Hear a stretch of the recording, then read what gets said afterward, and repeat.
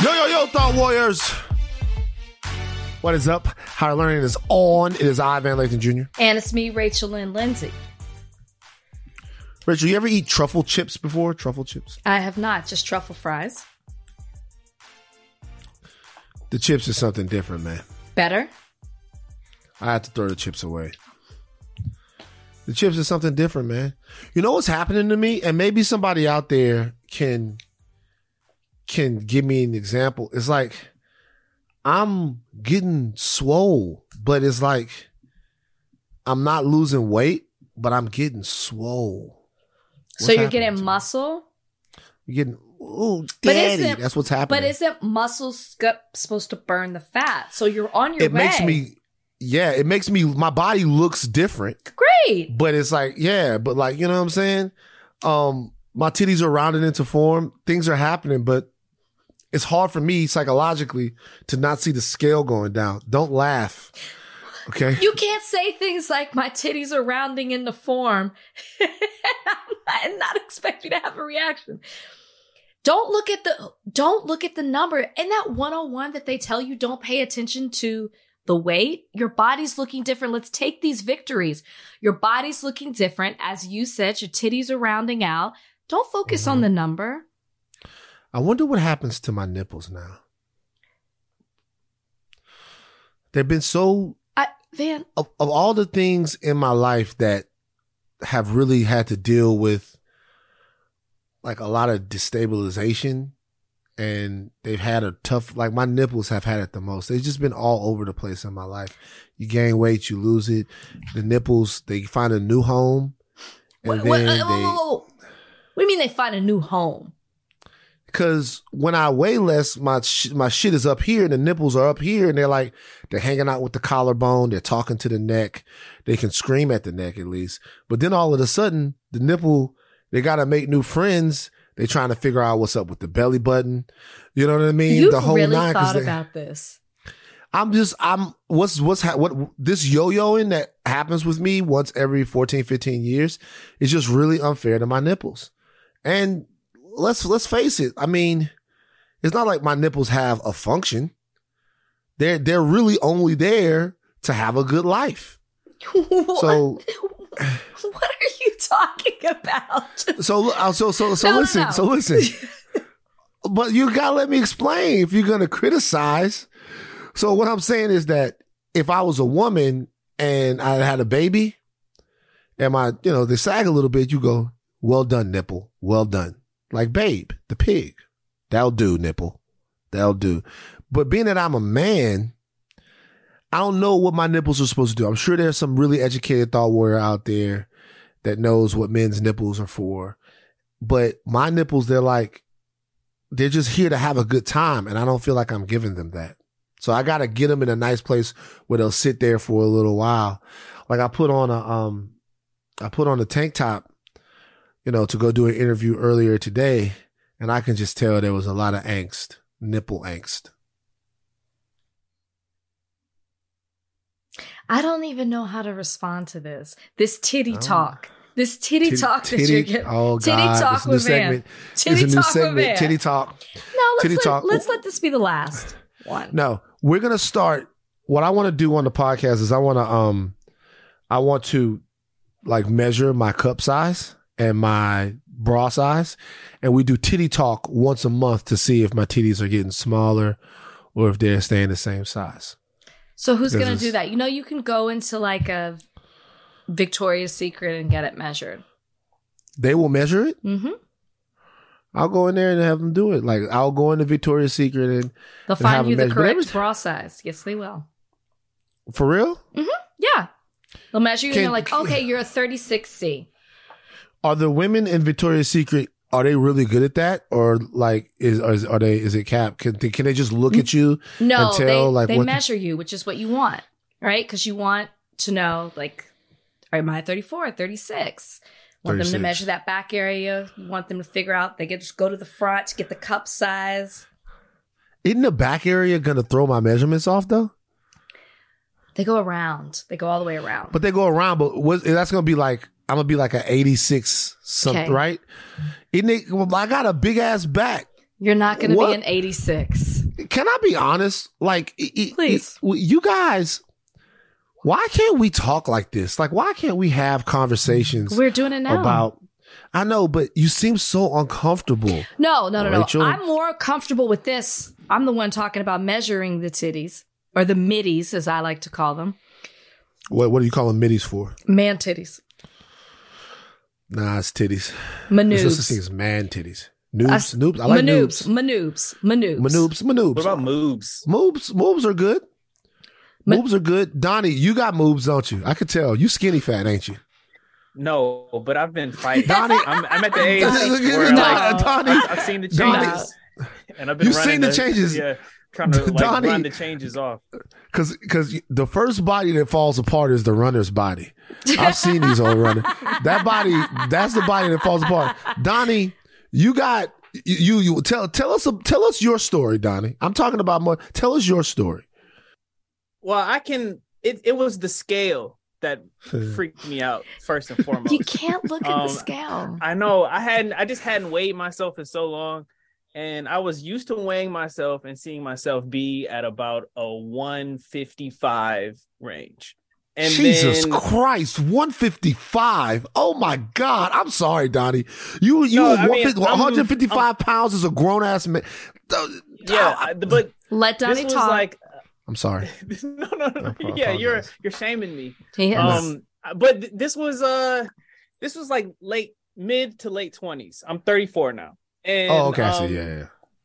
The pandemic happened. I moved. There was a lot of different life things that happened, and I hadn't weighed myself in several years. And a few months ago, I weighed myself, and I was at 172. And that, on top of me noticing shirts fitting different, and tank tops fitting different, I was like, I gotta do something. I gotta nip this in the bud. So I started running, and luckily I have a dog with long legs. Nip, yep, that's the theme.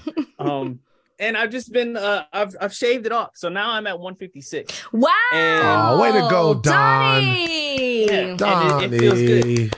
So I'm just trying to keep this. I'm trying to maintain this, I think. Guys. Running as a lifestyle. I gotta get onto the running. Now I will say I too have gained, and I don't, not because I look at the scale.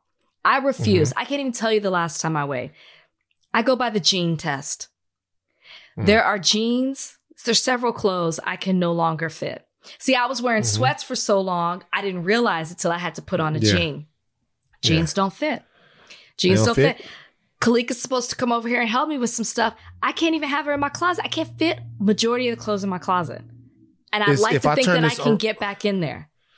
If I turn this around right now, there's all these clothes in here that I'm hoping to one day get into again, and I will, but maybe I'll be too swole because this time I might be like The Rock. But let me see you. Let me see what you're working with. I'm not doing. Let me see. Come on. Excuse me. New producer. Did you hear that? You let that be turned around and me say to Rachel, let me see what you want. And you know what? I would stand up. I would stand up. No, I feel like I'm working my ass off. That's what I do. I think that's great, man. Let me tell you what I do. I do the whole workout. I told you about this. Didn't I tell you about the treadmill? I told you about my treadmill. So. I do a fat burn on the treadmill after. No, you didn't tell us. 45 minutes on the treadmill at a 6 incline at a 3.5 speed going. Look at the fucking fat man go. I be around. I'm moving. I look so fucking terrible when I'm in Equinox too. I look so poor, you know. Which Equinox do you go to? In BH? No, West Hollywood. Not West Hollywood. Like Sports Club LA. Oh. Sports Club LA. You know, I gotta get a trainer. You do? You're inspiring. Joel Katz. Joel Katz is my trainer. I'm not a member at that club. You don't have the all club membership? I don't have a membership to any gym. Oh, so how do you, when you work out, what do? You just... I haven't been working out. Y'all think I'm playing? What does Brian do? Brian works out. Remember that X3 bar he tried to show you? Brian hasn't been in the gym in years. He uses a bar where he It's like resistance bands using his own weight. That is all he does. It's like it's a 20-minute workout and he uses it. It's a lot. I've done it a couple of times. That's all he does and watches what he eats. That just tells me that it's genetics. No, I've seen you've seen what? I've seen the difference when he went to the gym versus using this bar. Yes, some of it is genetics, but like he's using his own weight to work out. That's my thing. Donnie says that he's 155 pounds, 156 pounds. It's like, that's so interesting to me. I remember they weighed me in the 6th grade and they were like, wow, 150. I was 200 pounds by the time I got to high school. High school, I say between 200 and 250, depending on what season it was for the sports. Then I got all the way up to 375. But just imagining me at 156. I'm going to try to get there. No, don't. I'm going to try to get to 150. Because how tall are you? You have to do a height-weight ratio. 6'4". You're not supposed to be How tall is Donnie? something. Donnie looked pretty tall. I'm Donnie, like 5'7", 5'8". Why are you acting like you never seen Donnie? Donnie came to the studio. It was once. Real quick. You only seen him once. You know what I'm saying? I've seen him once. But so Donnie, you're 5'7", 5'8", 156. Yeah. Safety. Making plays out there in the field. Rachel. What? I have to show you something. What is it? So I was checking the mail and I got something from my insurance company. And I thought, oh, that's so nice that they sent me something. And I opened it up and I said, I cannot escape it. Oh my God. A calendar came in the mail. Flip through it. Now, it's not a mountain lion, but it's his cousin, though. It's his cousin. And I thought, even my insurance, State Farm knows about mountain lion. Yeah. No. Each month has an animal. Only June has the mountain lion. So we don't need to flip through it. It's like birds. So that's probably a leopard, right? Or a jaguar of some sort. I'm not good with this. I'm going to go with the leopard. It's got spots. But I'm going to give this to you. I would like to have it. A lot of people are sending me mountain lions having a. I know they are. They're sending it to me. Mountain lions they're having a bad month. There's a mountain lion. They always do, man. Like mountain lion. There was a mountain lion that just attacked a dog. Another dog was attacked. See, this dog survived, and they killed the mountain lion. They had to kill the mountain lion, which is very unfortunate.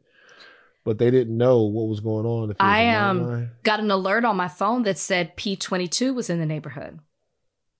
Which P22's in your neighborhood? Well, close enough. I guess, I have Ring alerts next door. And you would have loved it because I looked at the comments and everyone was like, wow, what a beautiful creature. Wow, majestic.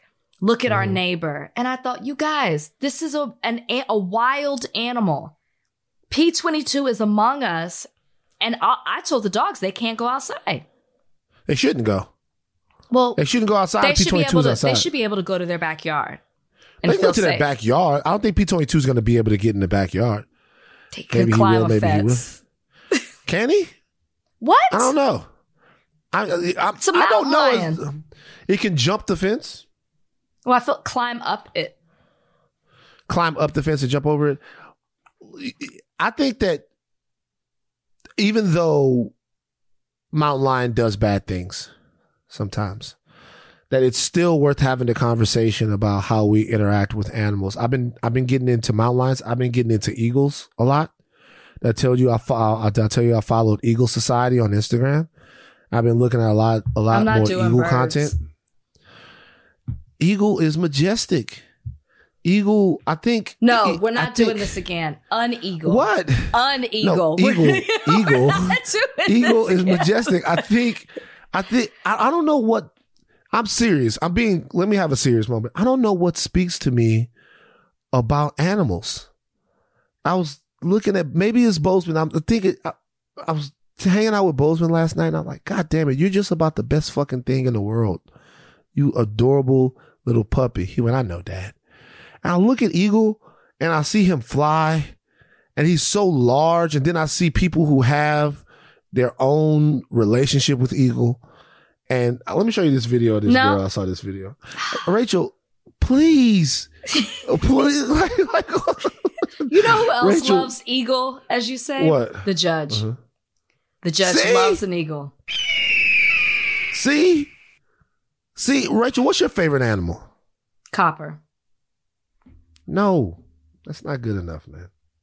How dare Copper's you say great, that? though. How dare you say that about copper? No, I'm saying that, of course, copper's not an animal. That's like your kid.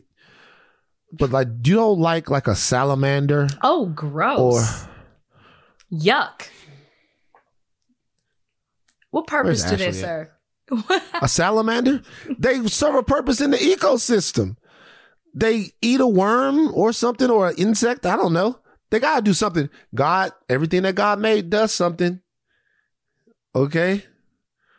He's a mysterious, wonderful God. Is mountain lion your favorite animal? I would say so. I would hope so for as much time that we put into it every week. We got to get the show started. There's a lot of stuff going on. We have to talk about a story today that I'm not sure how we're going to talk about it because it's some real mess type shit. And I want to be nice and I want to be fair. I'm talking about Van Jones. That you don't need to be either one of those. Want to be nice, want to be fair. Why? Tell him what he did. Why? And I want to know why you feel like you need to be fair when that's not what he was giving or nice. We'll get to it. But first we have to talk about the big deal of the day, which is, of course, free as a bird. Brittany Griner has been released from a Russian detention center. On the other side of this break. This episode is brought to you by Hyundai. You could be doing anything this week, right? You've got work, errands, friends, and a whole lot of fun in between. That's why the 2024 Hyundai Santa Fe is the capable SUV that's built for your life. With premium interiors, available wireless charging, and room for your whole cargo and crew. Okay, Hyundai. Visit HyundaiUSA.com to learn more about the all-new 2024 Hyundai Santa Fe. Rachel, where were you this morning when you found out that Brittany Griner had been released? In the bed. It was actually, it was Donnie. It was a text message from Donnie that let me know that. It was the first thing that I saw this morning when I opened my phone. Yeah. Your thoughts? Well, I was surprised. I thought that I was reading it wrong, especially because it was the first thing I saw. I was like, am I reading this right? You know, we had been hearing when they were working on it, and I honestly thought that once she was sentenced and, you know, we were getting that update and we were getting, you know, what she was thinking, and she felt hopeless and she felt the country had forgotten her. I honestly thought that there was nothing that we could do. I thought that we already tried the route that they ended up taking. I thought that they had exhausted that. I thought Russia didn't want it. So I was shocked when I heard that she was coming home. Not just that the deal had been done, that she was on a plane on her way home. So obviously, after I got over that, I'm happy for Brittany that she is free from that. You know, we've discussed it multiple times on this podcast of she was wrongfully imprisoned. She never should have received that amount of years. Shouldn't have even been sentenced at all for what she had. I know it's violated her laws. I mean, the laws in Russia, but she should not have been sentenced for that. They were making an example out of her. It was very unfair. So I'm happy that she's coming home. I'm happy for her wife. I'm happy for her child. Yeah. So you asked my initial reaction, shock, but then I'm happy. I'm really happy that Brittany's coming home. You? Let's just, I'll get into it in a second. Let's listen to President Biden on it. Moments ago, standing together with her wife Sherelle in the Oval Office, I spoke with Brittany Griner. She's safe. She's on a plane. She's on her way home. After months of being unjustly detained in Russia, held under intolerable circumstances, Brittany will soon be back in the arms of her loved ones, and she should have been there all along. This is a day we've worked toward for a long time. We never stopped pushing for her release. It took painstaking and intense negotiations, and I want to thank all the hardworking public servants across my administration who worked tirelessly to secure her release. I also want to thank the UAE for helping us facilitate Britney's return, because that's where she landed. These past few months have been hell for Britney and for Charlie and her entire family and all her teammates back home. People all across the country have learned about Britney's story, advocated for her release, stood with her throughout this terrible ordeal.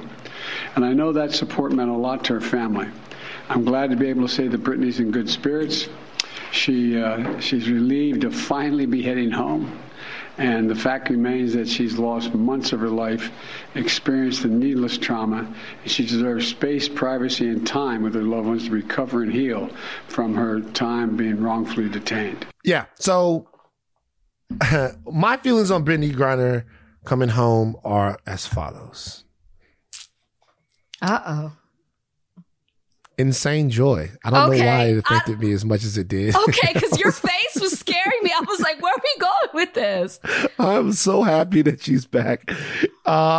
Look, we had conversations on the podcast about Victor Boot, who Victor Boot is and what his release means for the world community and what he did to get to where he was, and how dangerous of a person he is. I'm not to the point to where I can care about that like I should, because a black woman has been returned to her family and spared the terrible fate of having to live in a Russian detention center for something that she didn't do.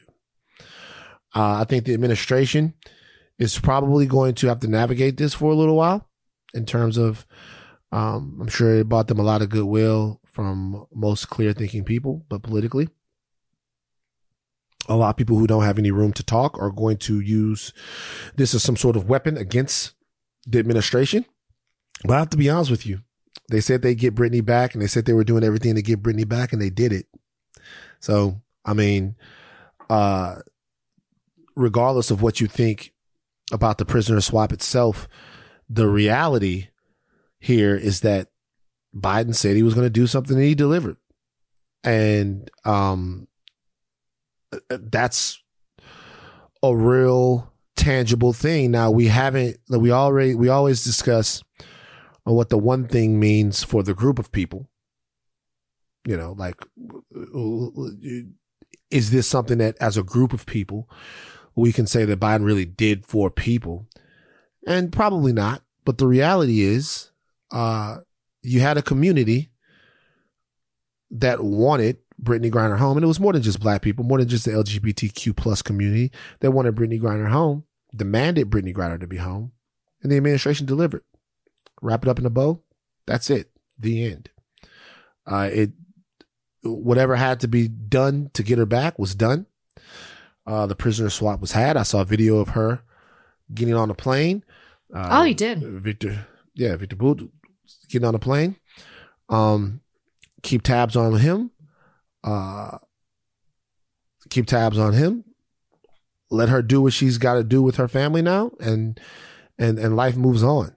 But there's no way to call yourself a person that loves justice or freedom, and then not have a big smile on your face right now for Brittany Griner coming home. There's just no way to do it. Well, it's interesting that you say that, because it seems like a lot of people had a lot to say about that and didn't have the same reactions that we had and didn't have those smiles on their faces. There was a lot of, discourse on social media, of course, where just as quickly as it was announced that Brittany Griner was coming home and there was this trade with Victor Boot, people immediately started discussing Paul Whelan and saying that Paul Whelan should have been a part of this trade. Now, if you've been paying attention, the Biden administration said that wasn't even an option for them. It was Brittany Griner for Victor Boot or nothing at all. Obviously, I'm sure they tried to negotiate for Paul Whelan, but the Russian authorities or administration, whoever it is in charge, was not allowing that to happen.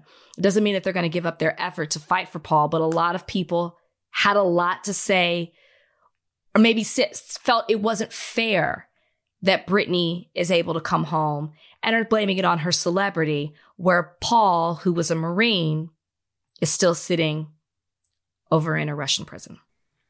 Those people are right. That it's not fair. I don't want to get into what's fair and what's not fair, but if anybody out there who thinks right now that Brittany Griner's celebrity is what ended up being the impetus for the incredible outpouring of support for her and her family that ended up leading to the Biden administration getting her back, is 1,000% correct. That to me doesn't change the fact that you should be happy that a Russian prisoner was released, from detention over something that was draconian isn't even the word for the penalty. But if we're asking the question whether or not this happened because Brittany Griner is a high profile American athlete, then of course it is.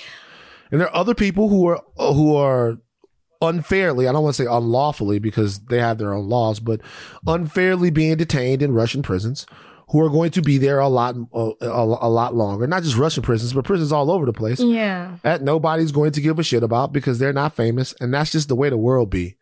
It is. And perhaps now those people might actually even have a better chance of having somebody. Oh, go ahead and say it. No. Sorry, I don't mean to interrupt you, but no, you're right. I think people are looking at this the wrong way. She got home.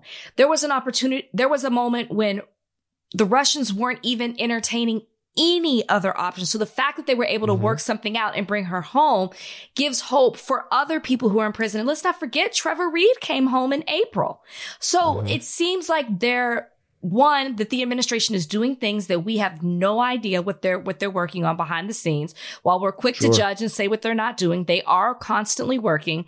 We've seen 2 American citizens come home this year alone, and I don't think they will stop at all working to bring Paul Whelan home and others as well. So I think we're looking at this the wrong way because it's just so within us as human beings to complain and judge and constantly point out what's not being done, the negative.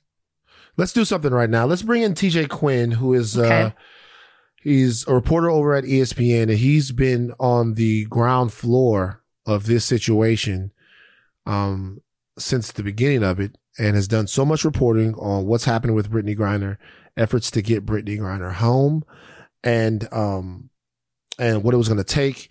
He's going to fill in some of the gaps for anybody out there that might have some questions about what this entire saga, like how this played out and what exactly it took for the White House to convince the Russians to do this prisoner swap. So we have TJ Quinn coming on right now. TJ Quinn is joining us from ESPN. And you have been right at the forefront of this story since the beginning of it. I think people have a lot of differing and varied questions about exactly what happened here.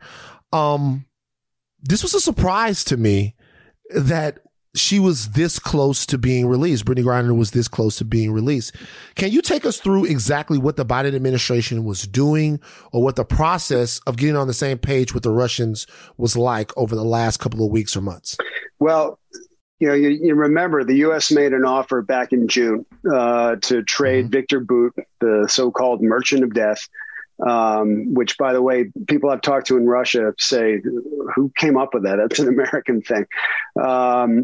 That they were willing to trade him. They were trying to get both Brittany Griner and Paul Whelan, but they couldn't get a response. They would get general questions from people in Russia saying, well, what about this guy? Or what about this kind of prisoner? But not what they would call a firm counterproposal that they could react to. President Biden said early on that he knew it would take an imbalanced deal to get her back. And imbalanced meaning a convicted arms dealer who is doing a 25-year sentence in the U.S. for a woman who had traces of weed in her luggage. It's not exactly a fair swap, but the president had said, I'm willing to do this. It became clear that Russia wasn't going to engage during her trial. Part of that whole system is they've got to pretend the legal system is legitimate. It is not by any objective measure. It's transactional. She was a chip in a poker game.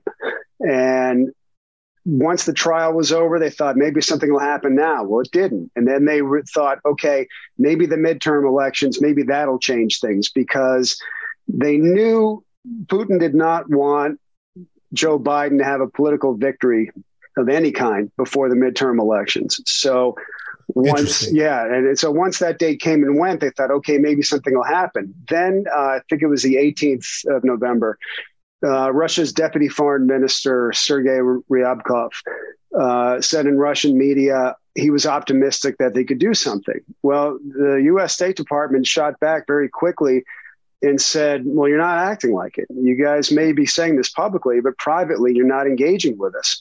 Sometime in the next week or so, whether it was in response to that or not, Russia made what was a clear counteroffer, straight up 1-for-1, Victor Bout for Brittany Griner.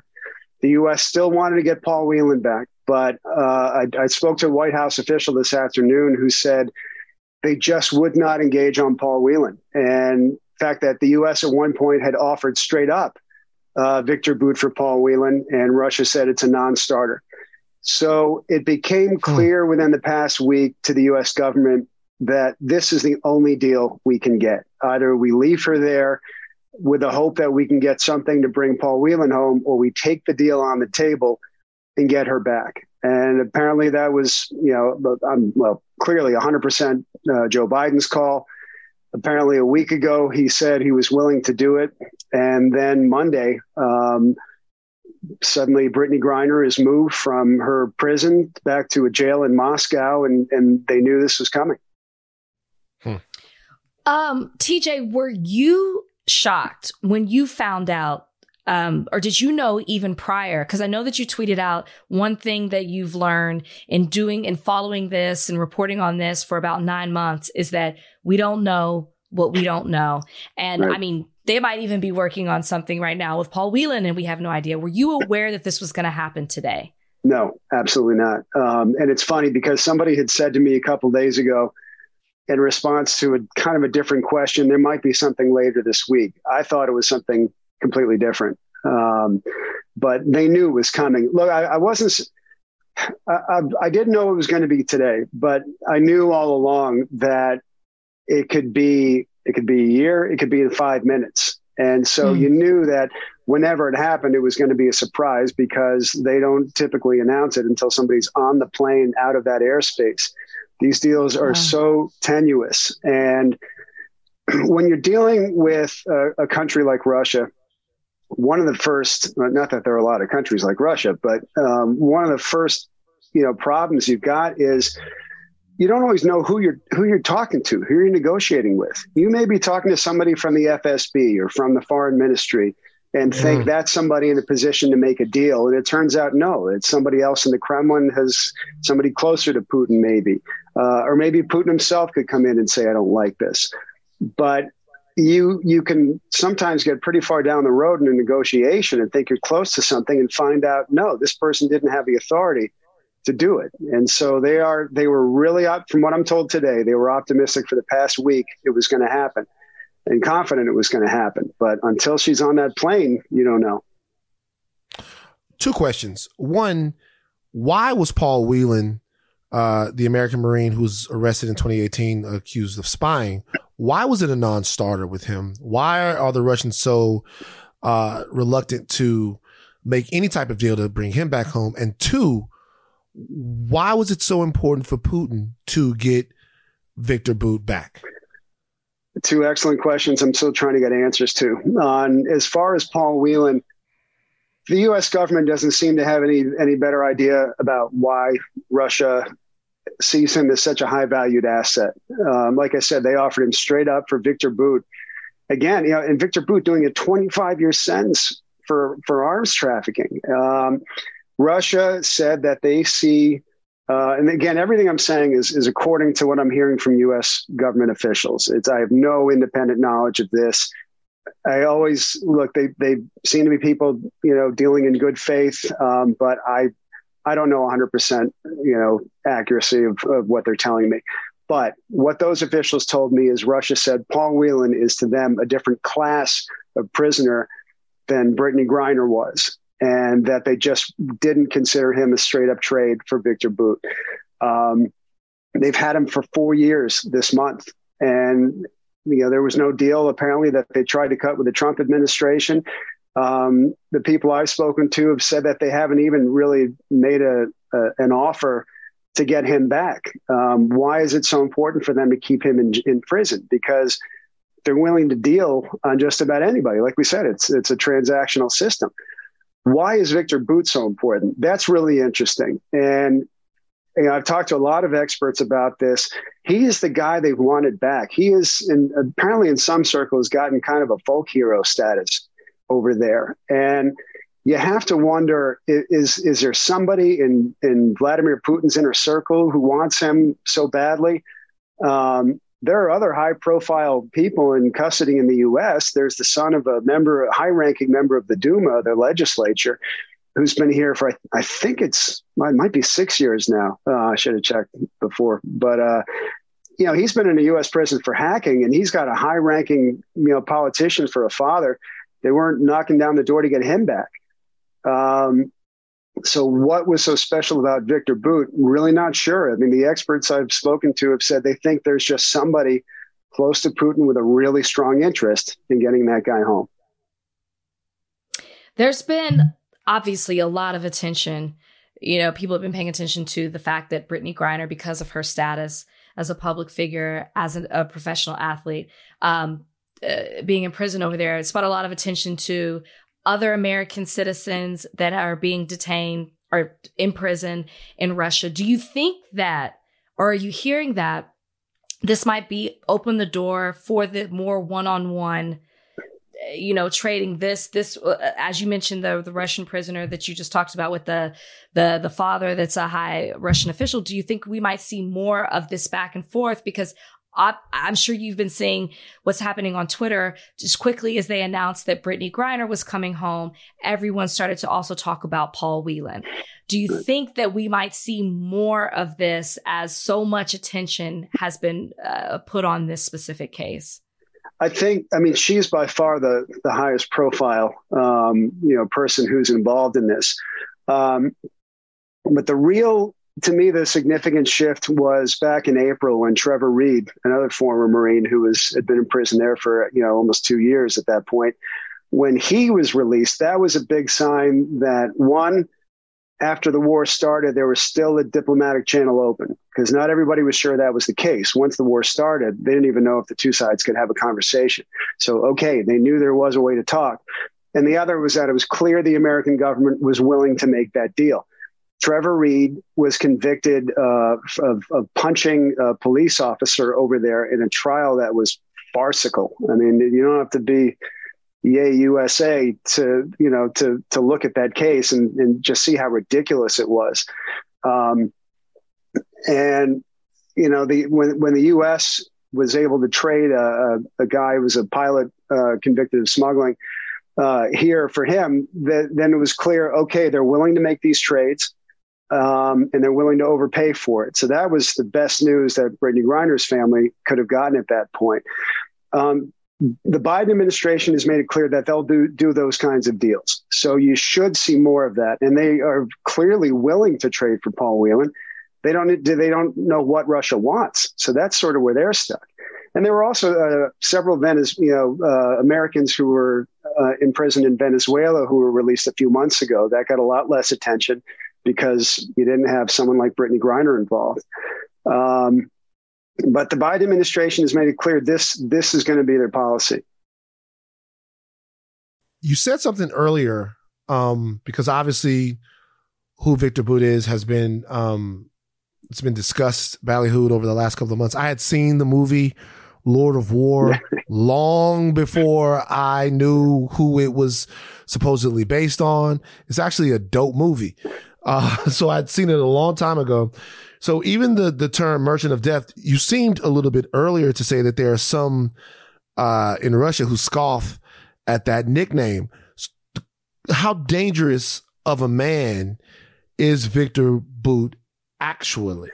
Well, it's a great question. It's a key one, right? What did we give up in order to get her back? And I mean, what he was doing, he got started as a former KGB officer who, started taking decommissioned Soviet military material and selling it to countries, a lot of them in Africa, poorer countries, and fueling those wars. He was, people in those countries, really sick at the idea that this guy who helped feed so much violence in that continent would get a pass. To him, he was just an entrepreneur. And if there was any sort of folk hero status for him in Russia, it was, hey, here's this guy who, rose from our struggling economy and found a way to make money, doing what he did. Good for him. There's an amorality to it as opposed to an evilness, if you will. And we can get into the nature of evil and the banality of evil, et cetera. But is he a threat to anybody now? Well, I would imagine his access to those materials isn't what it was. I doubt he has the connections he had when he was arrested in Thailand 14 years ago. So is he somebody who, the kind of person you put him out in the street, is he going to risk American lives? Seems unlikely, but was there just payment for what it was that he did? And, a lot of people are equating just, I think, trying to do apples to apples, him to her. The fact is he has been in custody for 14 years. So it's not like the guy's done nothing. It's not the same as 25 years. But, even in this country, you do reduce sentences for good behavior, et cetera. So it's not like he got off with a slap on the wrist. He has been in a federal prison all this time. Is there any possibility that he, throughout his wheeling and dealing throughout the world, I know that he armed a large part of Africa in different skirmishes, and he made the AK-47 into the iPhone of warfare, is what they say. Is there any possibility that he has any specific knowledge about American investigative tactics? Does he know anything about us that the Russians want him to tell them? That's a really interesting question. I don't know, to be honest. I mean, that's the most direct answer. I don't know how much you can gain when you're in a federal prison. I know they're going to want to debrief him the way our government's going to want to debrief Brittany Griner. And I also know he's going to have less say over what he does over there than she's going to have over here. They're going to give him a hero's welcome, probably. Sure. And I've been following Russian media. God bless Google Translate, and a few other, Russian sources that I've got. The stories from them about him are how his mother-in-law died without getting to see him one more time, and the heartbreak of that. They've made him into a very sympathetic figure over there. Yeah. Let me ask you this, last question for me. Do you think that this will affect professional athletes playing in Russia? Oh, I mean, it already has. The women didn't go back, but there were a number of men who were over there playing for club teams who stayed there, which was an interesting choice. They're making money. With Russia right now, there's a do not travel order in effect. So if you're going completely at your own peril. I think there are a couple issues connected to that. One is just the general safety when you go to another country. But there's also, at least the start of a conversation now about what's an athlete's responsibility as far as where the money is coming from when they're getting paid.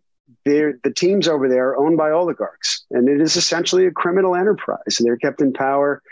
Vladimir Putin funnels them money, and in return, they keep him in power. That's why when the war started, that's who the government's targeted, was the oligarchs. That's where the money is. And it's not just on the athletes to make that moral decision. The fact is, the NBA had, Mikhail Prokhorov, owned the Nets. Owned the Nets, yeah. He owned the Nets, and the English Premier League, had Abramovich owned Chelsea. The leagues were perfectly content to take that money and not ask too many questions where it came from. And look at all the deals people now getting in bed with Saudi Arabia, the whole live golf thing. So there is a conversation to be had, but that money is a powerful, powerful draw. You're not going to work for Live Golf anytime soon? TJ, they haven't made an offer. they got all that money Tiger turned down. No one's called me. I'm easy to reach. Outside the lines, Riyadh. TJ Quinn. Thank you so much for joining us on Higher Learning. We would expect to have you back because I'm expecting at some point there's going to be a bombshell Brittany Griner sit down. I'm assuming she'll talk to somebody pretty soon about her experience over there. I don't know how soon, but yeah, I mean, she at some point she will. You know, what the family had told me leading up till today and reinforced today is they are going to take their time. They're going to let her settle back. There's a lot of really strong advice about how you should get back into your life. You don't just rush back into it. And they're going to, you know, see how she's feeling and what she's up for. But a really interesting thing is, as soon as she was out of Russian custody, she is legally back in charge of her own life. The U.S. government, no one can tell her what to do. So she'll take advice, but it's going to be her plan on her time. Couldn't have come at a moment too soon. TJ Quinn, ESPN, Outside the Lines. Thank you so much for joining us today on Higher Learning. Thanks for having me, my brother. Thank you. Of course. All right, that was TJ Quinn, ESPN, Outside the Lines. If you didn't get the whole gist of it after that, there's nothing we can do. The guy's one of the smartest guys in the whole world on the situation. He covered it from the beginning. We're going to take a break. When we come back on the other side of this break, Rachel, we got to talk about Van Jones. All right. Rachel, are you aware of what's been going on? No. Van Jones. Yes. I just wish I didn't. I wish I wasn't aware. All right. So, guys, let me run this down real quick. I'm going to do something that's hard for Van, hard for me. First of all, I'm not going to be a douchebag and talk about myself in the third person. I'm going to attempt to give you guys a skinny on this without being hyper verbose. And Rachel, you can tell me where you're going, why I'm going wrong. Really quick. Van Jones gave a speech on Tuesday at the UGA Federation of New York Wall Street dinner. Okay. He talked at a dinner to a Jewish organization. It had been reported, by senior political reporter Jacob Kornbluh that at this dinner, Van Jones had apologized to the Jewish community for the silence of my community. That Van Jones had apologized on behalf of Black people for our silence during this heightened time of anti-Semitism. Rachel, did you hear about that when that happened? I did. Yes. Yes. Go ahead. I did. Yes. I did. Yes. He said, allowing an African-American icon praising Hitler and the Nazis, and we act like we don't know where that hatred came from, but he says now the silence is over. 2 days later, first of all, when this was put up, the internets went crazy. Okay, as they should have. The internet's a little crazy. People are saying, "How in the world is Van Jones speaking for all of us? Why is Van Jones acting as if we haven't had a problem with some of the anti-Semitism that we've heard from Kanye West or whomever? Why is he doing this?" So a lot of people said, Why? Turns out at that time that guess what? He didn't do that. And we said, a couple of days later. Oh, thank goodness. We were like, thank goodness. A couple of days later, Kornbluh comes back and he says, hey, clarification. Van Jones did not apologize for the alleged Black silence about Kanye. To the contrary, he stressed that many in his community are speaking out forcefully. In his speech, he said he was sorry that he and others didn't do more before Kanye. He apologizes for any confusion. Okay. There's something else that I know about this. Before I get to that, Van Jones responded to this. He said, thanks for the apology and the correction. If I had said Black folks weren't holding Kanye / Ye accountable, that would have been a lie because zillions of us have condemned Ye. Let's stick together and get louder versus hate. Okay. There's something else that I know about this. And if you follow Michael Harriot, you'd know it too. Van Jones got flambéed everywhere for this. He got flambéed on the Shade Room, got flambéed on the Root. Everyone was like, what the hell is he doing? From what I hear, and I know this person, I do know that this happened because I was talking to a friend of mine that contacted Van Jones and was like, I didn't say this, I didn't do this. Van Jones apparently, according to some, went around contacting different people that work at these organizations. Black media, and telling them that not only did he not say that, but according to some, and I cannot verify this,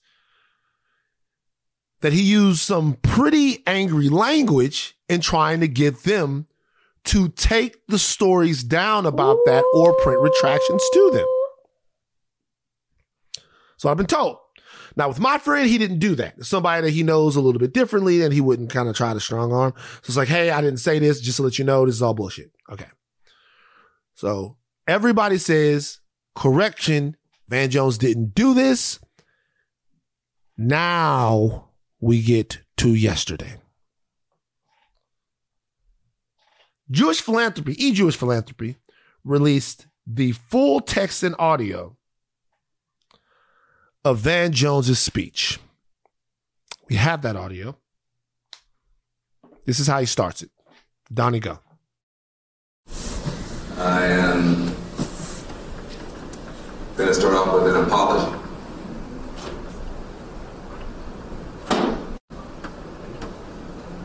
Let's start off with an apology for the silence of my community and for the speech of my profession.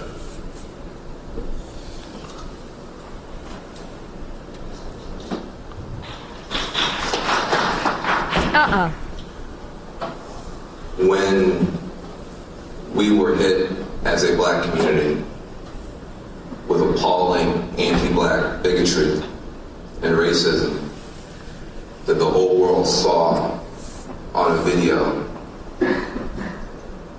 we expected and insisted that everyone stand and roar back against that hatred.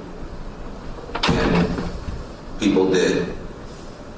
By the tens of millions, people marched in a pandemic by the tens of millions, non-black people, to say we will not accept this sort of racism, this sort of violence, this sort of hatred on this planet. People marched by the millions. And yet, as this wave of hatred has been building against your community, we have rationalized over and over and over again, responding not with a roar, but often with barely a squeak and sometimes a shrug.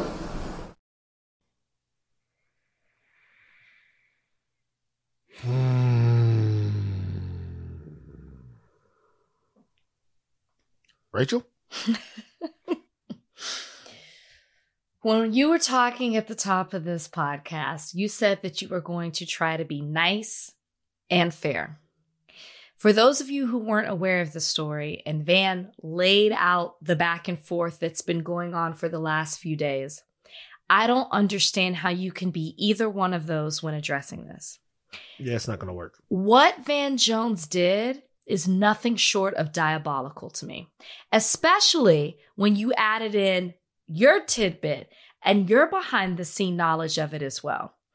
This isn't the first time that we've seen Van Jones speak either on behalf of us to people who don't look like us, or speak to us about people who don't look like us. Let's not forget, this is the same man who told us that we don't give Donald Trump enough credit for what he's done for Black people. I'm paraphrasing, but that's the gist of it. Van Jones, I don't know if he was reading that speech. I didn't see the actual video, but he definitely took his time in what he was saying. He meant it. He took it on behalf of himself to apologize, as if he is the spokesperson for Black people, to apologize for what he says we have not done, which is also a lie, in addition to the other lies that were told this week. The fact that he felt like he needed to, Van Jones has propped himself up as somebody who is representative of Black people. He goes on these national television shows, podcasts, whatever it may be, and speaks as a Black voice representing the community. So for him to have that presence and then speak to Jewish people and almost make it seem like it's Black people's fault that Kanye is unhinged. It's Black people's fault that anti-Semitism is out of control. I think even later in that speech, he referred to it as it was a drip and now it's fully running from the faucet. Again, paraphrasing, as if because we as Black people didn't speak up, that now it is out of control, like I said. This man must be stopped. I have nothing positive to say about him. I don't know what he was thinking.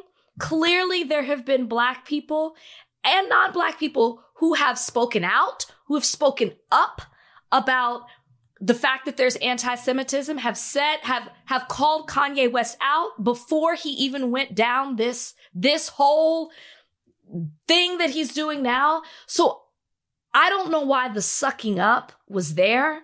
It's gross. It's disgusting. And at this point, and I only gave this, we're only talking about this, and I talked about what he said about Trump. There have been other instances. This is exactly who Van Jones is. And I don't want to hear him try to be or say anything else. And it also should be noted that Van laid out the whole outline of things that have happened. Since this audio recording or video, this recording came out, Van Jones has been silent. There's nothing he can't say. So let's look at the facts. Well, one, Van Jones lied. I'm not sure why the guy retracted it. Maybe there's like a technicality, or I'm not sure why he feels like he didn't. Maybe he didn't have a recording. Maybe he didn't have a recording and he was just taking notes and thought he got it wrong. He was. And maybe he thought he got it wrong. Yeah. Okay, cool. So number one, Van Jones lied. I don't know why he would think that wasn't recorded in the world where everything was, but that's, at least intellectually to me, from what I see, that seems to be clearly a lie. So full disclosure, Van Jones and I have talked before. I text him every now and again. We had a back and forth, if you guys remember. I made a video about Van Jones. Yeah. And when I made this video, Van Jones was none too pleased. He's none too pleased about the video.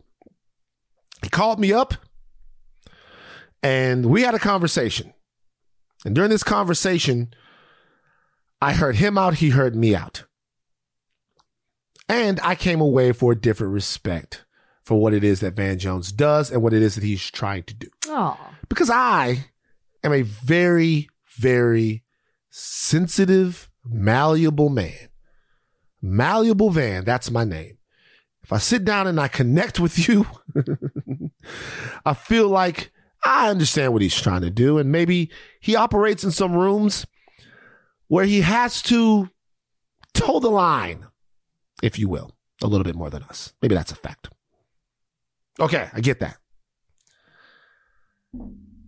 What happened at this event was cultural blackface. Yeah, it was. It was taking something that is not Black.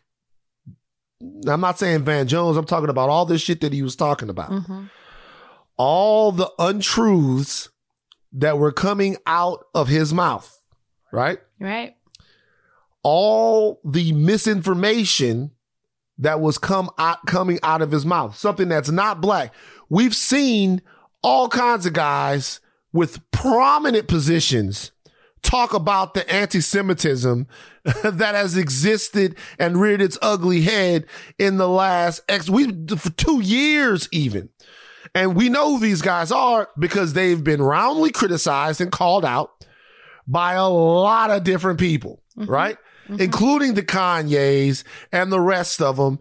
Everybody's been called a coon and a sellout and all of this stuff. So it's been Black people speaking up about that. Right. But what Van Jones did was take all of these things that aren't Black and then put a Black face on them, stand in front of a bunch of people and try to curry their favor.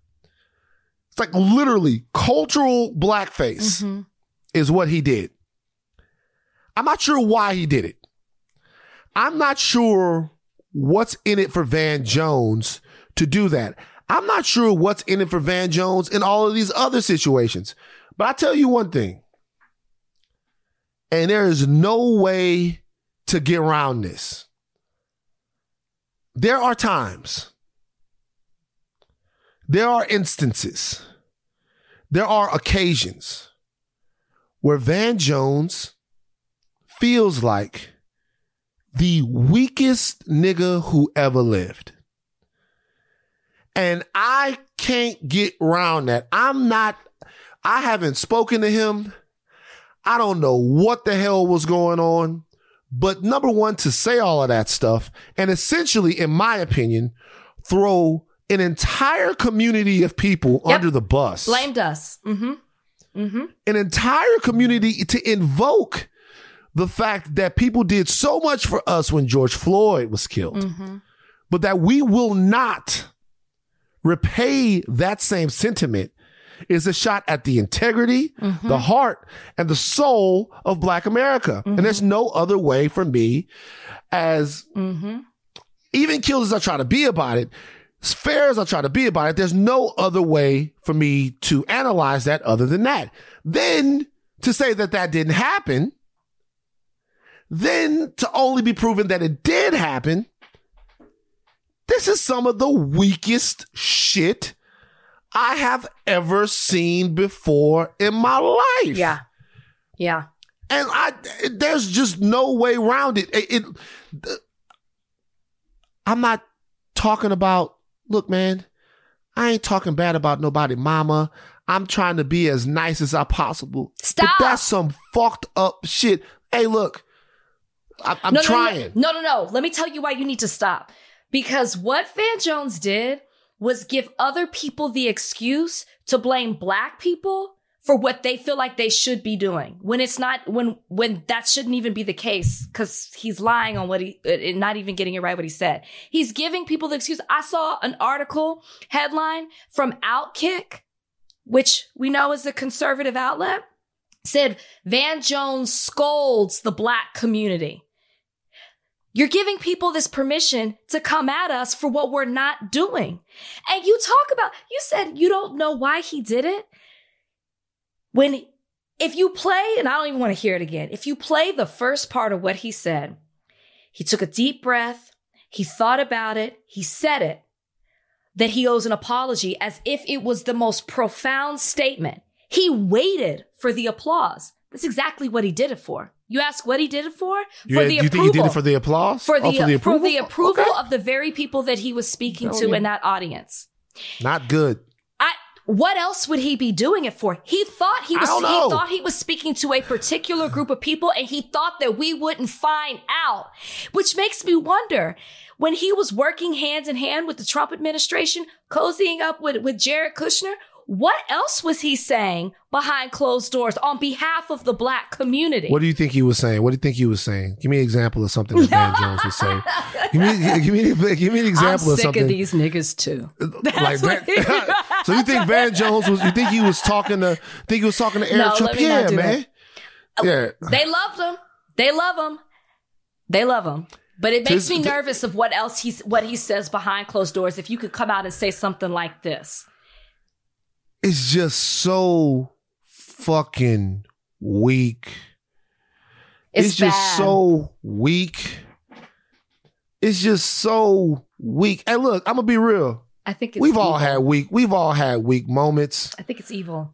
We've all been like we've all gone back, look back, and you know what? Shouldn't have said that maybe in front of them. It's just no. At this point, at this big age, as the kids say, man, Van, if you want to go and have that conversation and you want to talk about how we can join hands against white supremacy, great. If you want to have that conversation and you want to talk about how we can combat misinformation and disinformation, great. But don't go up and there and say, I apologize on behalf of these niggas. We owe y'all so much. God damn. That's not. God damn, Weed man. makes it almost seem like that wasn't purposeful.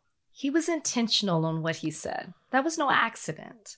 I didn't say he wasn't intentional. I'm just saying Weak I makes it can't seem- say It was evil. It was evil. evil is a strong word. Well, so were his. Evil. So were his. Evil is, come on, evil. Evil. It was evil. It was evil. I don't know that it was evil. It was evil.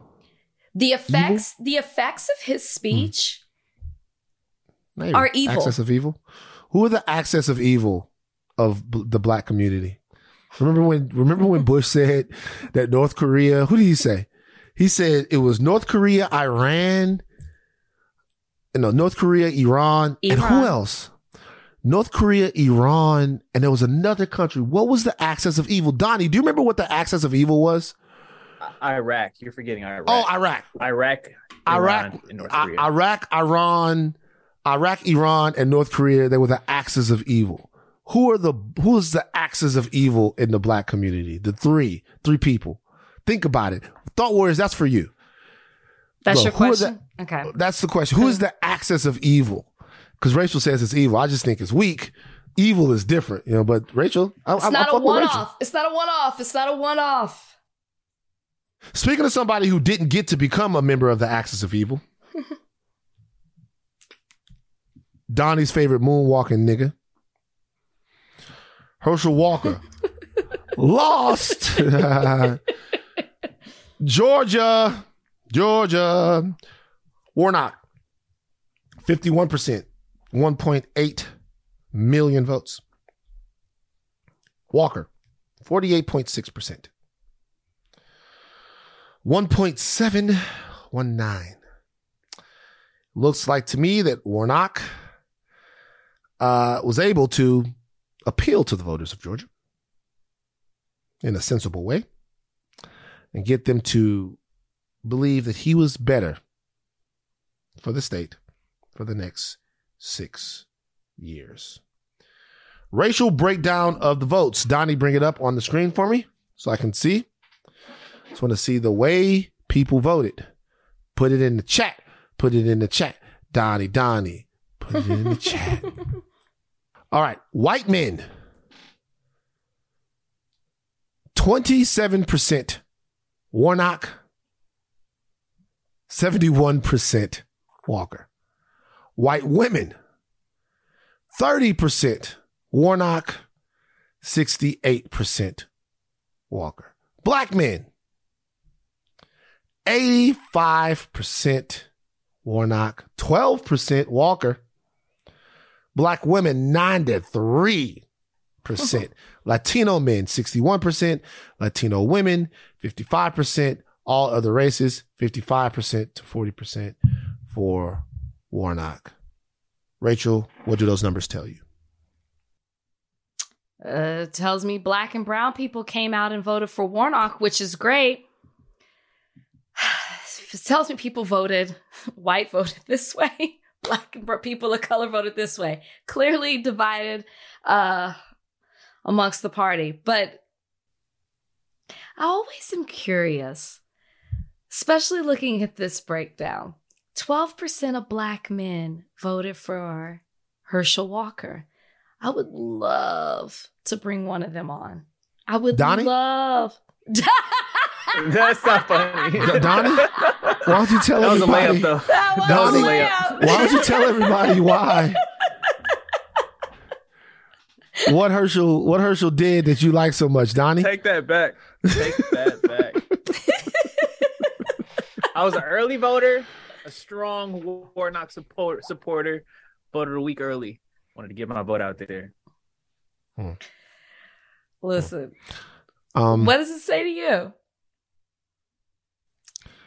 Nothing. I mean, it's nothing surprises you, right? Nothing that surprises me. It just says that there's a battle for the soul of Georgia that echoes the battle for the political soul of America. That Rachel Maddow said something interesting. She was like, acreage doesn't equate to people. I am from because sometimes you look and you look at a political map, and you see a red and a blue map, and you see all of this red, and you go, geez, right. Maybe the metropolitan centers of America have too much sway, but look at all these swaths of people. There's not a lot of people living in those spots a lot of times. And I don't want to take away from, my people in Maryland and all over the place in rural areas. But I think that we're looking at a society that is more interconnected and are living in places where that interconnectivity breeds a different sort of idea about what the political progress of the country should look like. And we are fighting a battle against people that live away from those places, obviously, that want to make it great again. And I think the fact that Herschel Walker had as much success as he did is significant of the fact that that other side is so desperate that they will run just about anybody. Like at this point, the Republicans would run a little Debbie Brownie if they thought it could get 52% of the vote. Like they would run anyone because this is one of the worst candidates I've ever seen have this much success in an election. Do you think that if they had picked a more qualified candidate that was not black, that candidate would have received more votes than Warnock? I don't know. Like, did they? Is it really that this is a purple state? Because that's what they're definitely saying after this election. Is it that this is a purple state, or that they just picked the wrong candidate because he's that bad? I mean, still, you had almost 1.7 million people voted for him. But do you think that they just did it wrong? A Trump back candidate. The Republicans are hell bent on allowing Donald Trump to euthanize their political movement. And so, that's where they're at right now. They're too afraid of Donald Trump to stand up to him. I'm looking at the biggest bunch of punk motherfuckers that have ever existed in politics. I've never seen somebody or a whole party of people this devoted to one guy's balls that they willing to slurp them and then still lose and ask for seconds. Warnock, like Walker is a terrible candidate, lumped upon terrible candidates from all over the place. Dr. Oz was a terrible fucking candidate. All over the place, they ran terrible candidates, and they got beat in a year that they should have been able to beat the Democrats. Now, Warnock is not a bad candidate, but he ain't Barack Obama. You know what I'm saying? What he is the pastor of the Ebenezer Baptist Church and somebody who's been fighting his whole life for the rights of people. So he is, in my opinion, the right choice for the future of Georgia, and somebody that I would love to see, represent people all across the country in the Senate, but with his votes. But it's not like he was some sort of political savant with this unbeatable titan. They just don't have a vision for the country. They ran a serial aborter. Which, look, hey, I'm not saying anything about abortion. I'm just saying he's anti-abortion, someone who had been violent in the past, doesn't have any type of relationship with his son, had all of his dirty laundry flung in front of the world, and they almost won. So that tells me that if they actually started doing what they say that they do, which is put America first rather than put power first, they might not be so easy to beat, but they won't. They're going to run Trump in 24. They're going to run him in 24, and they'll lose. I might run. for president. Go for it. I think at this point, I could beat Herschel Walker. Nah, maybe not, because I joined a lot of OnlyFans back in the day. They're not going. Let's not put all your dirty laundry out there. No. I don't want to do it. Kenya Barris has a new show coming out. Movie. New movie. It's called You People. Did you see the trailer? Yeah, I saw a little bit of it. Donnie, did you see the You People trailer? Kenya Barris, Jonah Hill? I did. Yeah, I did. Ashley. Yes. Did you see the You People trailer? Kenya Barris, Jonah Hill? I only saw the teaser trailer. Well, that's all anyone saw. Yeah. Right? Ashley, come on now. Come through. This movie has Eddie Murphy, Nia Long, Jonah Hill, Lauren London, Andrew Schultz is in this movie. It's co-written by Kenya Barris and Jonah Hill. The movie is about an awkward white man trying to win the approval of his black girlfriend's father, who's played by Eddie Murphy. The fucking trailer pissed people off so bad. I know. Like, the people were so mad. I need all hands on deck in this conversation. Everybody pop on camera.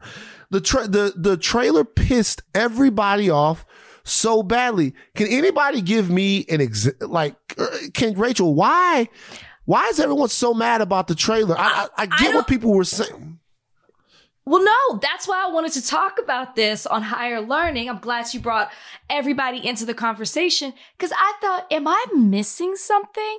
I know people like to complain for the sake of complaining.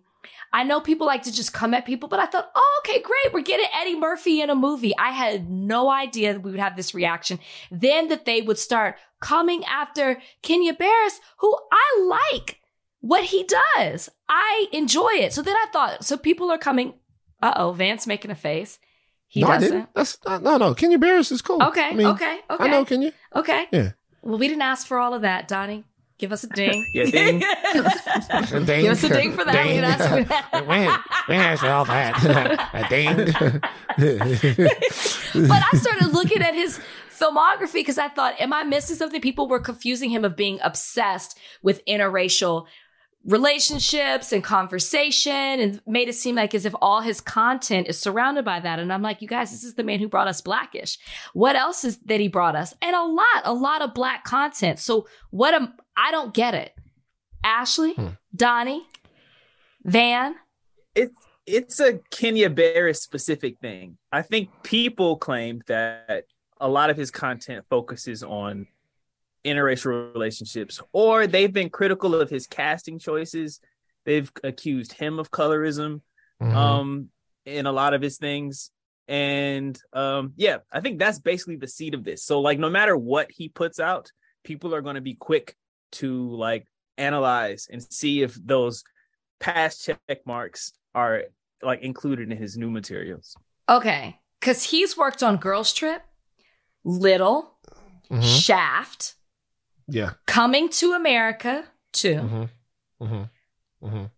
Cheaper by the Dozen, and I'm just naming a few. That doesn't even fit the narrative. I think people are talking about some of the TV shows too. If you look at, like Black AF is light-skinned people and their issues.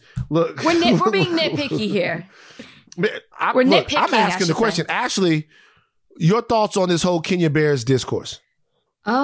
I mean, I see both sides, I think. I see the side where it kind of... Wow, you're going to be a great podcaster. I see both sides.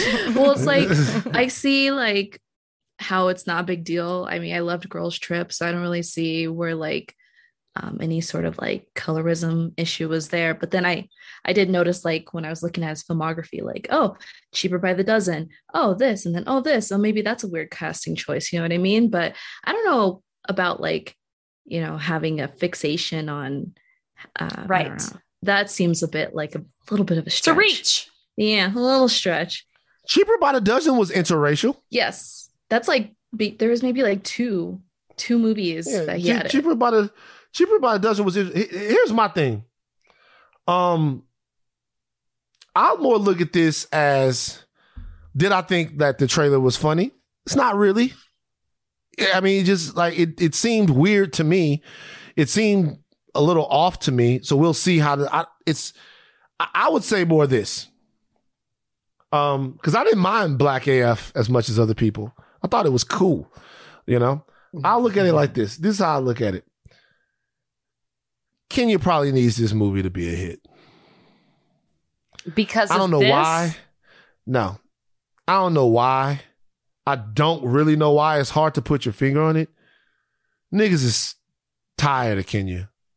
And the most important, the hardest thing to do for a lot of black people is like when they get tired of you to reinvigorate them. So people, the fact that the response to this was so visceral, people looked at it and right away, I mean, look at the cast of the movie. If the movie is not funny, I said that the trailer wasn't funny. It's a teaser. It's like, but so who knows how much, I just didn't think, to me, the whole thing of white dudes sitting down in Roscoe's talking to a black family, saying all that sexual stuff is so unrealistic that it's played.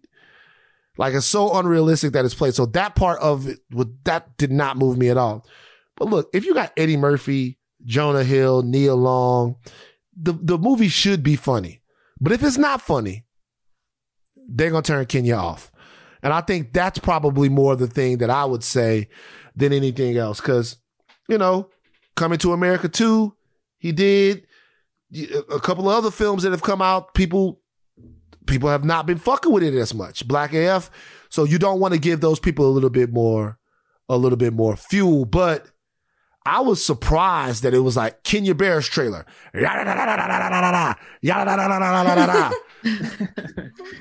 But now he's directing the new Beverly Hills Cop movie that they're shooting right now. So that's another thing that I feel like has the potential to fire people online up again. But there's no there's interracial cop relationships, like co-workers. So Donnie's one of the people. Donnie's one of the people online. Donnie, that's what I just heard. There are interracial relationships in Beverly Hills Cop 3? No, he means they're this 4? Black and white cop, right? Oh, what you're saying?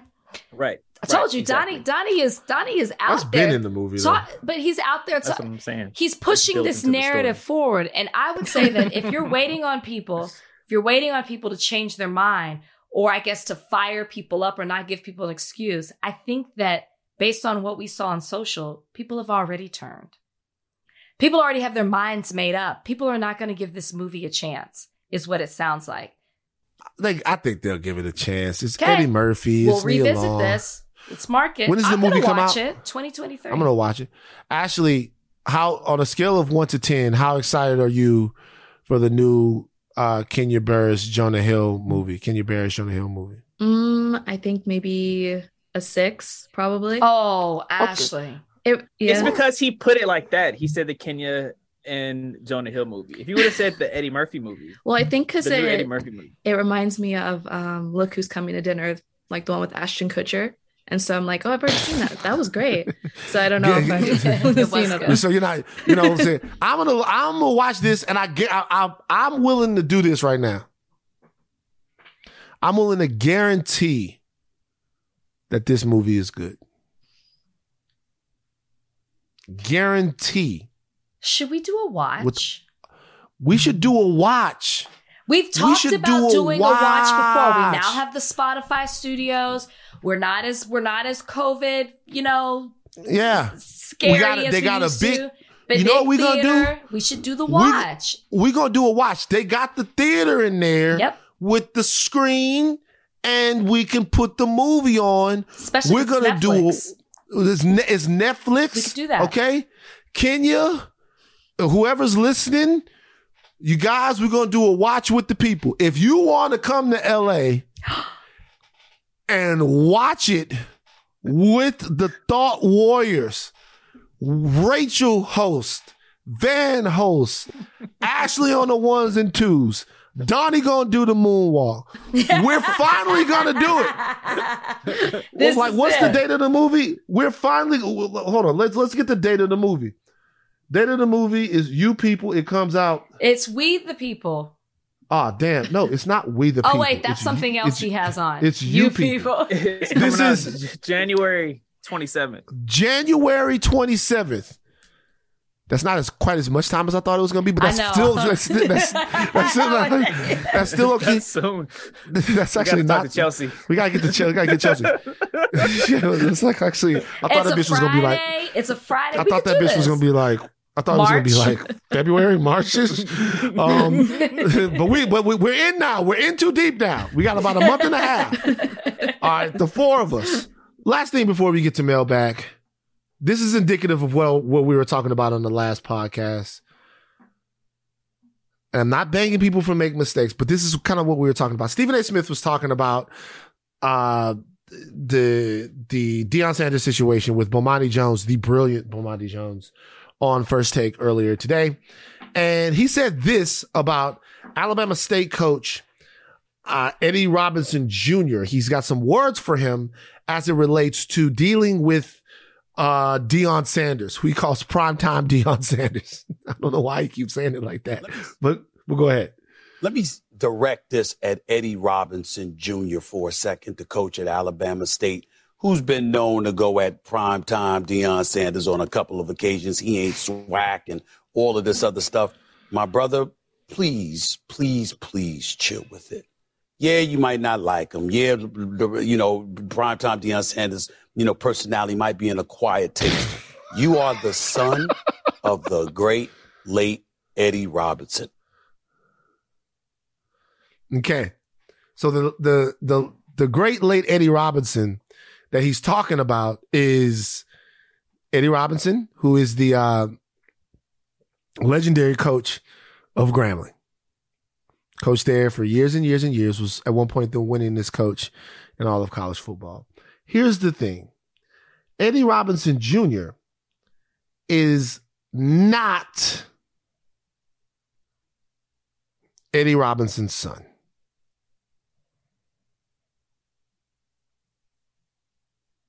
Eddie Robinson's son died some time ago. It's not his son. The only reason why this is getting brought up right now is because I'm telling people that this is less of a black thing and more of a SWAC thing.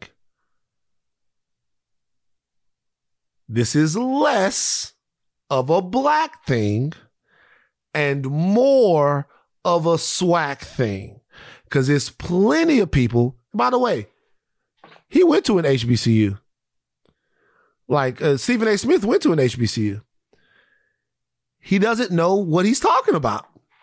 And he's talking about Eddie Robinson Jr. saying that Deion Sanders is in SWAC and telling him to lay off of him. He's not even familiar enough with the culture to know that the point that he's making is not even a point because that's not even that man's son.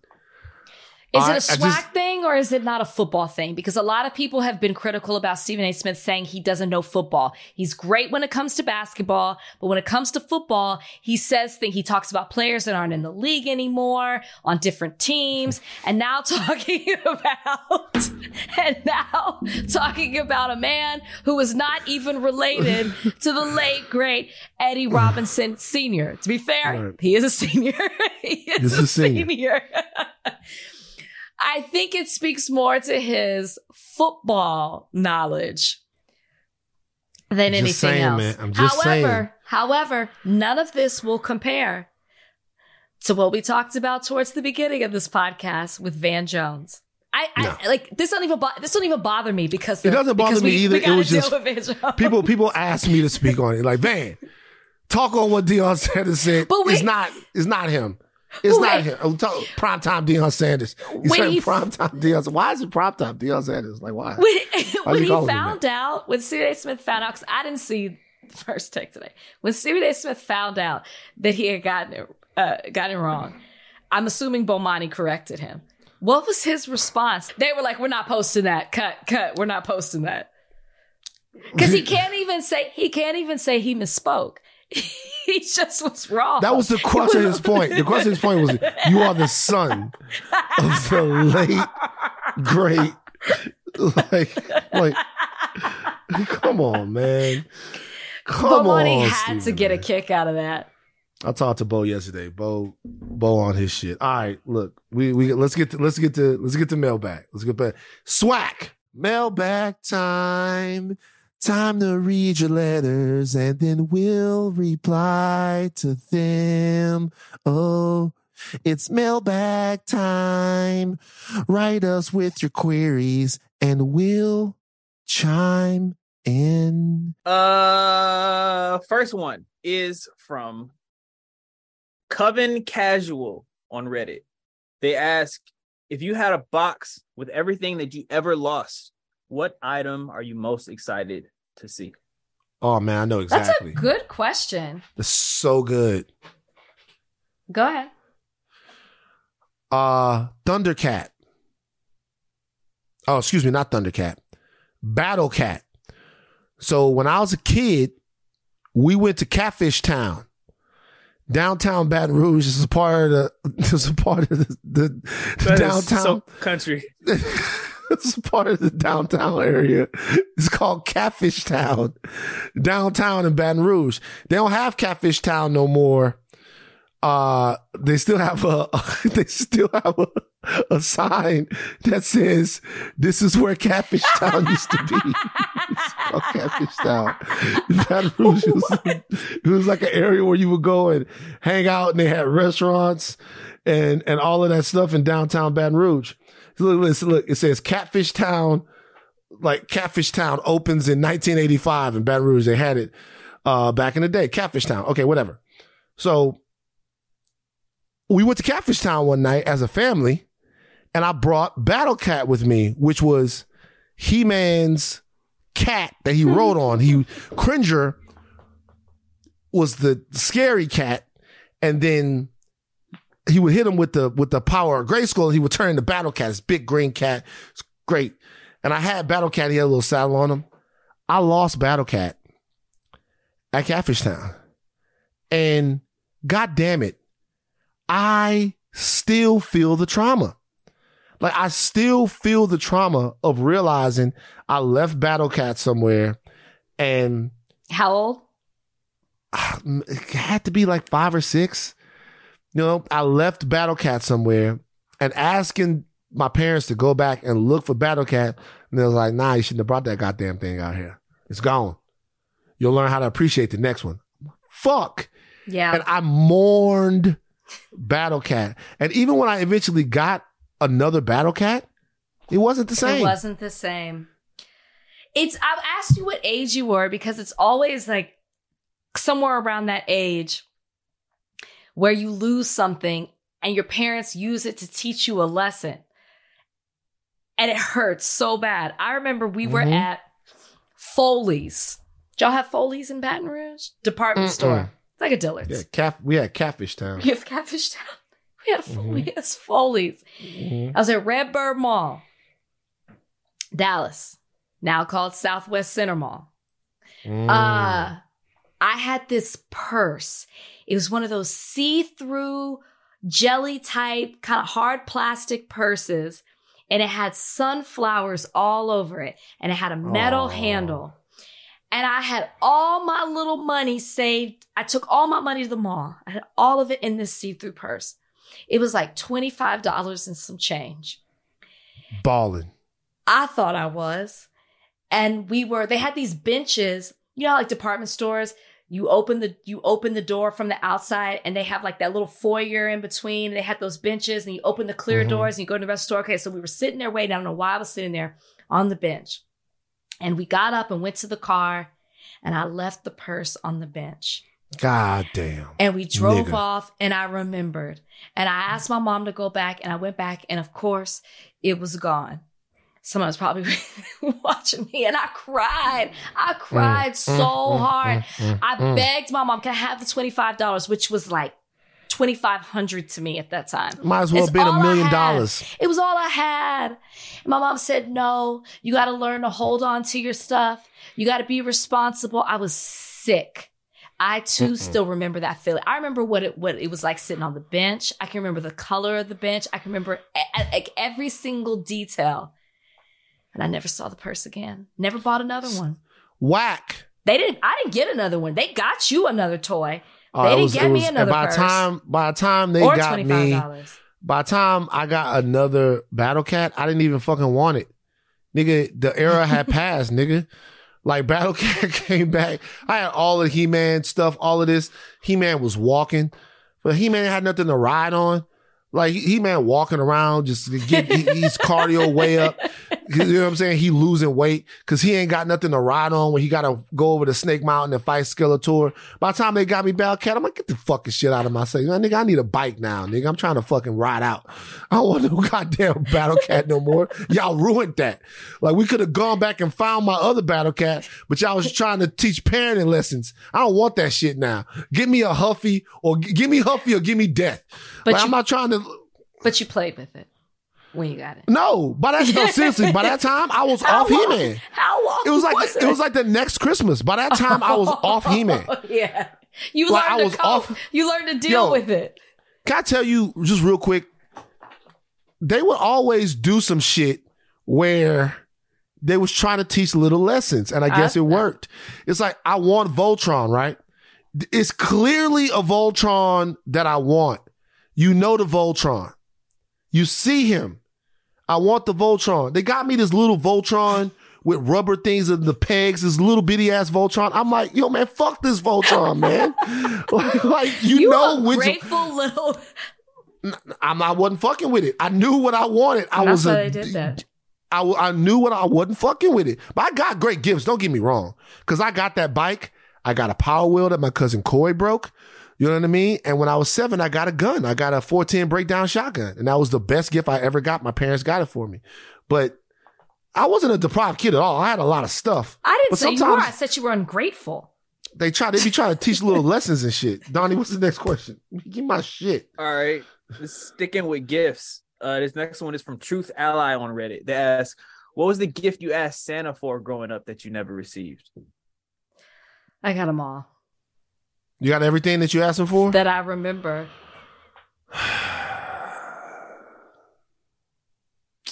Yeah. I don't think I didn't get nothing. Well, I eventually got it, but I remember I was the only one in the neighborhood that had a Sega, like a Sega Master System, not the Sega Genesis.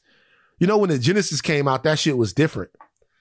And I wanted a Nintendo, but they was a little late on the uptake. And so when they got there, they bought the Sega. I remember my dad came home and I opened it up thinking it was Nintendo. And I looked at him and the look on his face was like, yeah, say something. Say something about it. Say something about the fact that ain't a Nintendo, nigga. You better plug that bitch up and play. And guess what I learned to do? I love that Sega. And then in a couple years, I got the Nintendo. And I learned to love that Sega. And plus, I started to be like a kind of a little G. I was the only motherfucker that had the Sega. So if you wanted to play certain games at the crib, you had to come to my house because it was on the Sega. Anyway. Look at that. Yeah. I didn't ask for a lot of stuff, I feel like, for what'd you get? What was the best gift you ever got? I don't know the best gift, but I remember when I thought I didn't get what I asked for, I wanted, which now I see how problematic these were. I wanted an American Doll. All my friends had an American Doll. They only had 5. They only had 5. And they only had 5 American Dolls. And I wanted Addie. That's Addie right there. So at a young age, obviously I didn't fully grasp it. Addie looked like the color purple. They had one black American doll. And she a slave. And she was born into slavery. Are you fucking kidding me? I'm not kidding you. Wait, Ashley, hold on. Do you know what I'm talking about? Wait. Yeah, I remember Addie. Wait. Well, hold on. I was joking.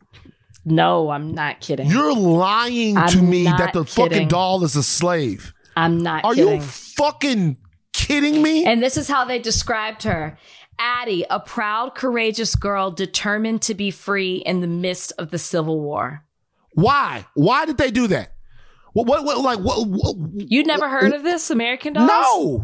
No. I'd heard earlier when I made the slavery joke, I only made it because the dolls look old. Well, I didn't know that old. They are all like from a different era. And that was their theme. And they had one black one. And I wanted her because all my friends had the white ones. Felicity, Samantha, Kristen. Felicity was a colonial girl. Kirsten was a pioneer girl. Samantha grew up in the Victorian era. Addie grew up in the Civil War. Molly was during World War II. They were all old, like older dolls. They all had stories. They all had these books and that told a story with them. I don't remember everything, but that was Addie. And anyways, I didn't get the full story at the time. Obviously, I was young, but I thought I wasn't getting Addie, and I cried and I cried and I cried. And the dolls had like the books, these clothes, these whole bedroom sets, everything. You could buy the whole thing.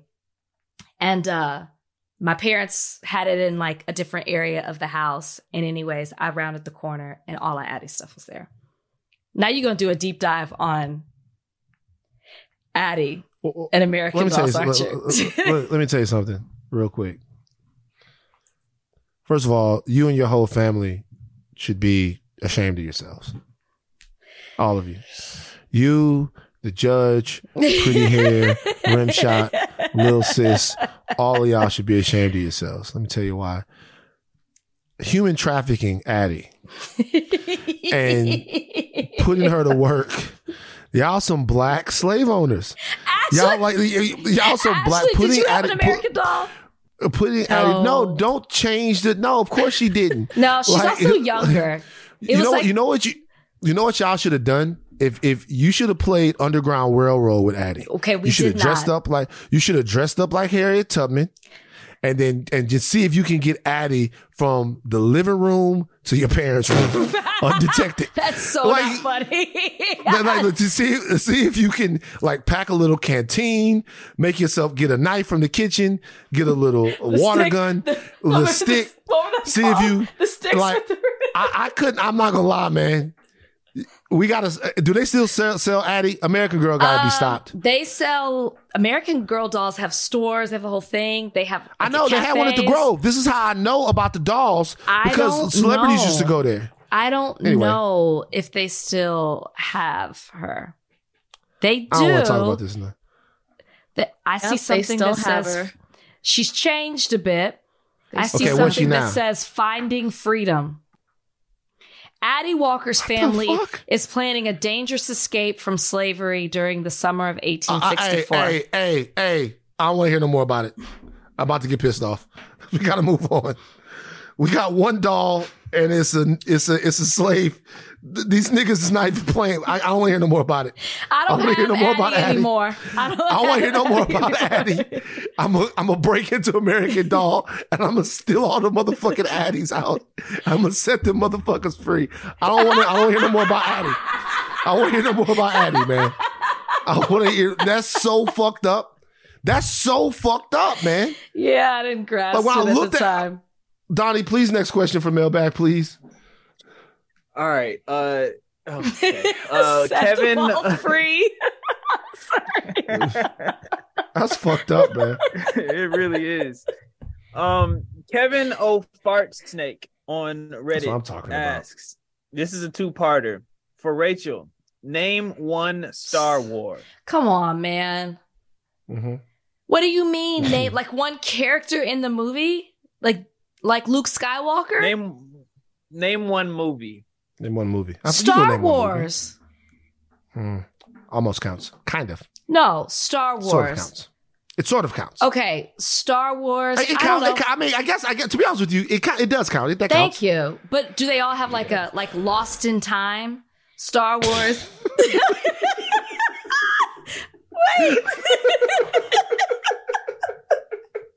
Come on, I pulled that out. That just came to me. That's not bad, is it?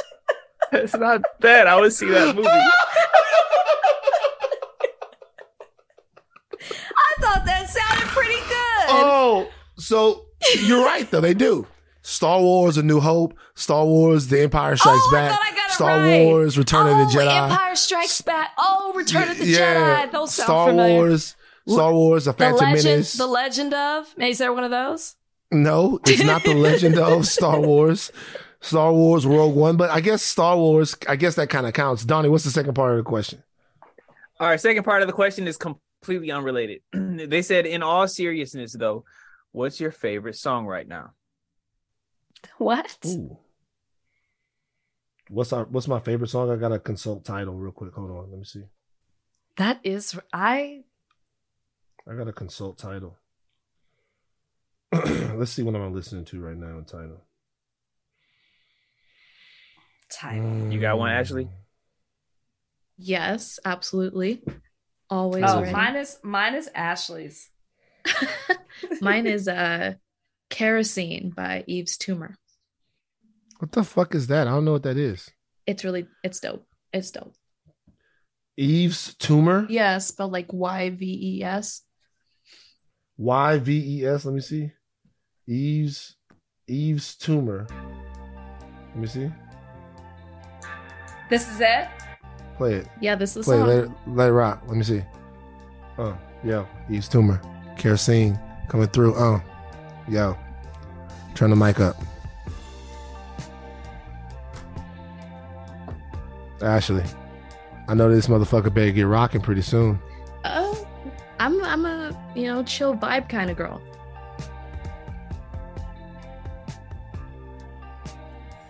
Are they gonna sing?